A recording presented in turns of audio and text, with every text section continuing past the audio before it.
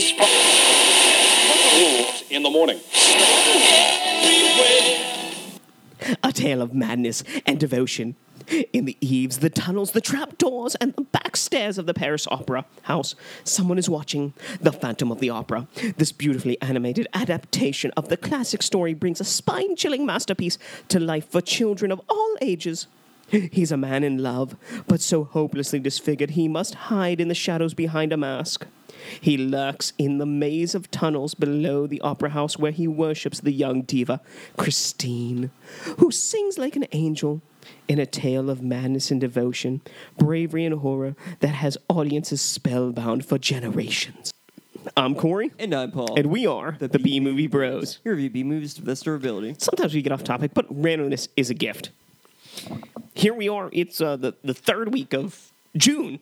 June is the month of June, and we're doing Childhood Movies Month. Because school is out for the summer. And, we've done a movie that was from both our childhood. We did a movie from Paul's childhood. Now, this week, it's a movie from neither of our childhoods. The kids' animated version of Phantom of the Opera from 1987.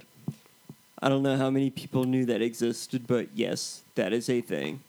So you heard what the back of the VHS had to say. Let's dive right into this shit with our technical difficulties, top and bottom three. Paul, why don't you kick us off with the good things about this movie, the top?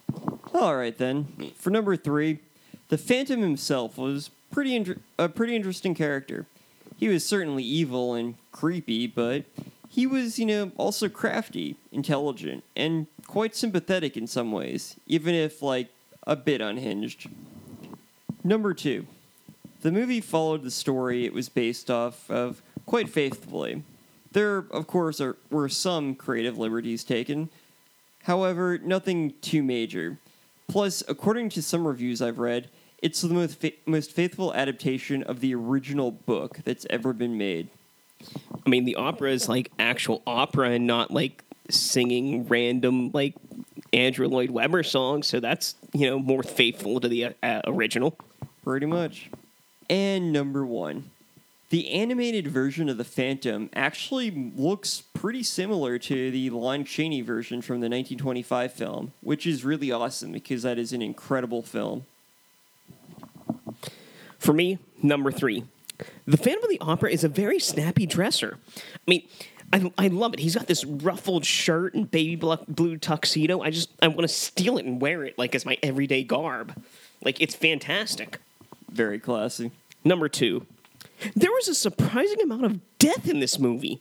For it being a kids' movie, especially produced by Just for Kids, which, was the same people that made Scamper the Penguin from last week, the Phantom kills a cat, he hangs one person from a balcony, and possibly kills countless more by dropping a fucking chandelier that explodes on the audience. I mean, death and destruction in a made-for-kids movie, this is something I honestly don't see very often, especially when it's purposefully done. No, you see, they just fainted. They were okay. You just took them to the nearest room. Poke Center and they were fine. They were sent to another dimension.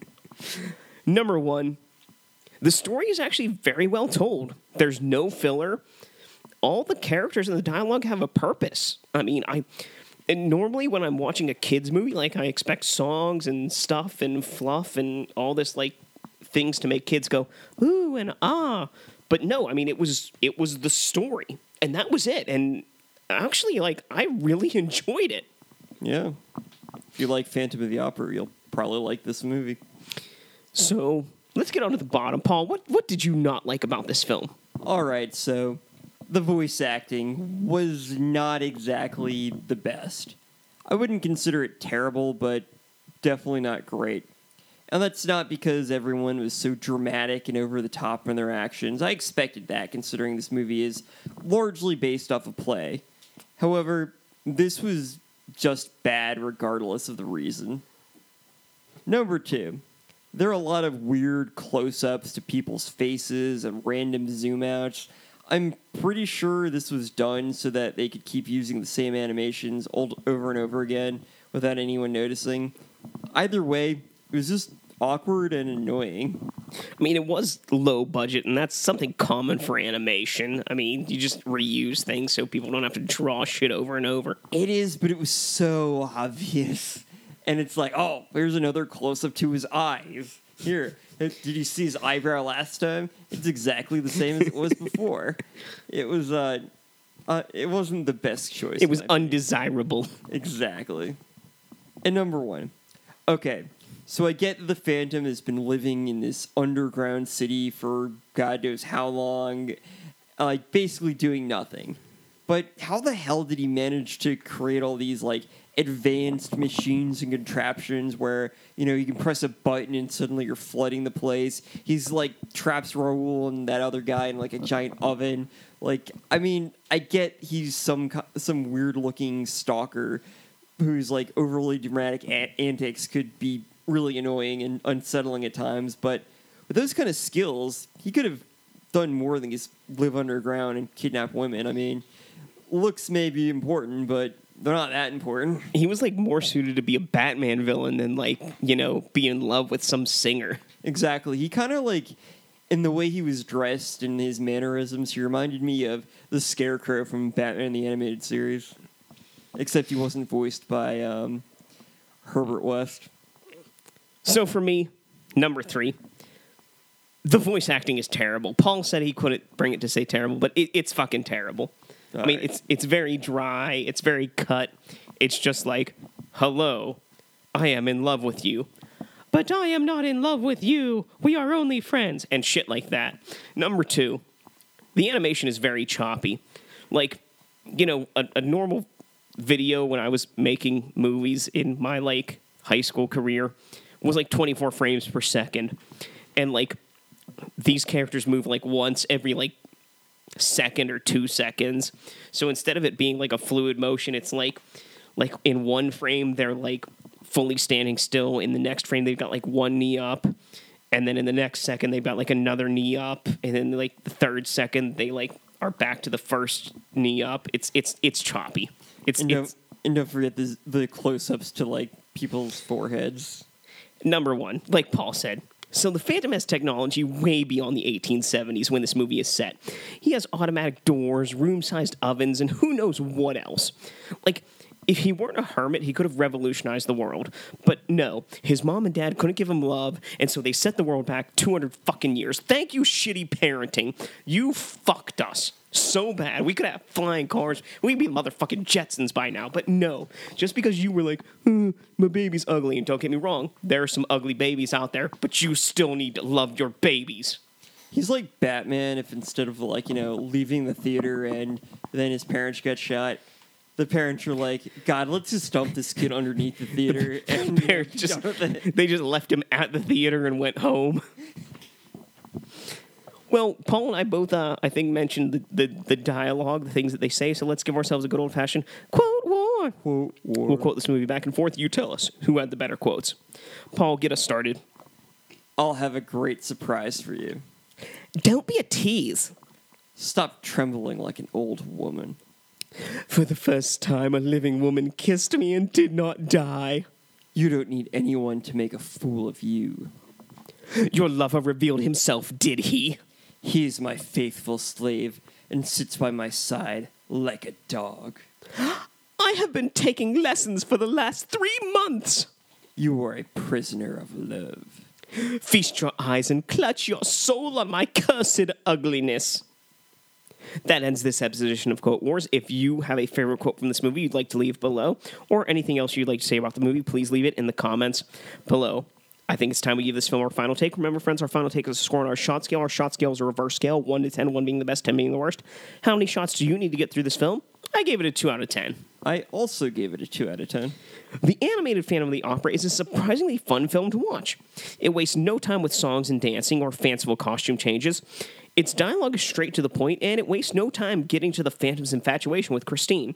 Sure, the animation and dialogue is a bit low quality and choppy, but it is an 80s made-for-kids film. It really keeps the dialogue simple, yet impactful for everyone. The Phantom goes above and beyond in the genius and drama categories. He built technology centuries beyond his time, as well as was ready, willing, and able to murder hundreds of people all at the same time. It actually is the only version of the Phantom of the Opera that did not have me sleep through any of it.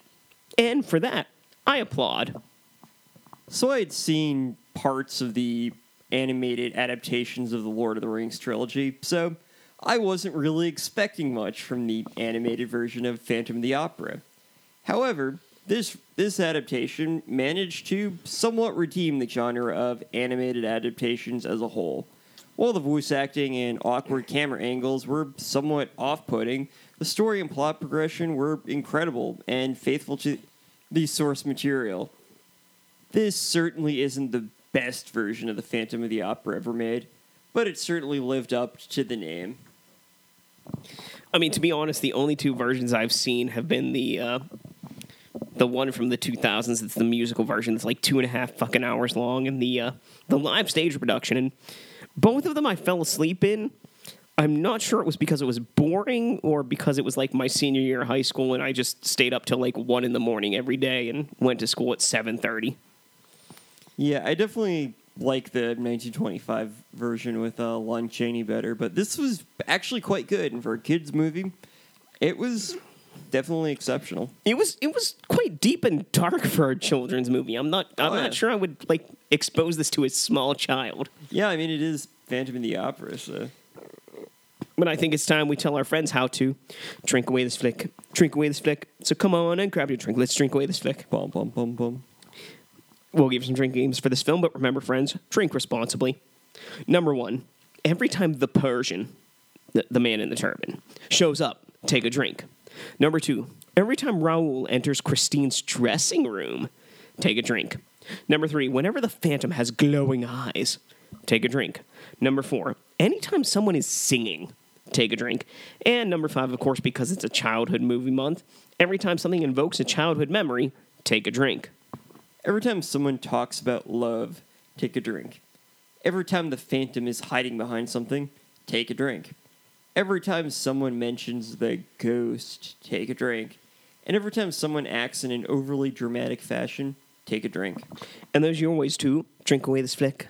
If you have thoughts about this movie or anything else B-movie related, you can leave us a comment either iTunes or SoundCloud. You can also email us at bmoviebros@gmail.com, like us on Facebook at facebook.com/bmoviebros, follow us on Twitter at bmoviebros, my personal Twitter at bmoviepaul. You can check out all our other content, including reviews, interviews, and chats, on our website bmoviebros.com, where new shows each week. If you want to help support the show, consider donating to our PayPal or Patreon accounts. Links provided below. So we've come to the end of week 3, the third week of June. The one before 4. And, let's rank the movies that we've seen so far. For me, at number 3, The Adventures of Scamper the Penguin. I have no emotional attachment to it. It was not part of my childhood. Yeah, it's got cute penguins, but the songs suck. The seagulls are fuckery. And, it's an okay movie.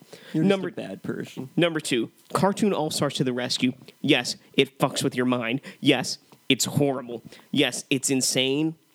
But it brings all those cartoon characters of the 80s together on screen. It's fantastic in that way. Number 1, The Phantom of the Opera, the animated version from 1987. It actually, tells a complete story. It's very straightforward. There's fucking murder in it. It's actually all around a fairly good and watchable film. Number 3, I picked Cartoon All-Stars to the Rescue. Yes, I know it brought together a bunch of cartoon characters from the 80s, but my god, I wish it hadn't. Number 2, Scamper the Penguin. I have a lot of fond memories of this film, and while it may not have quite lived up to what I remember, it was still entertaining nonetheless.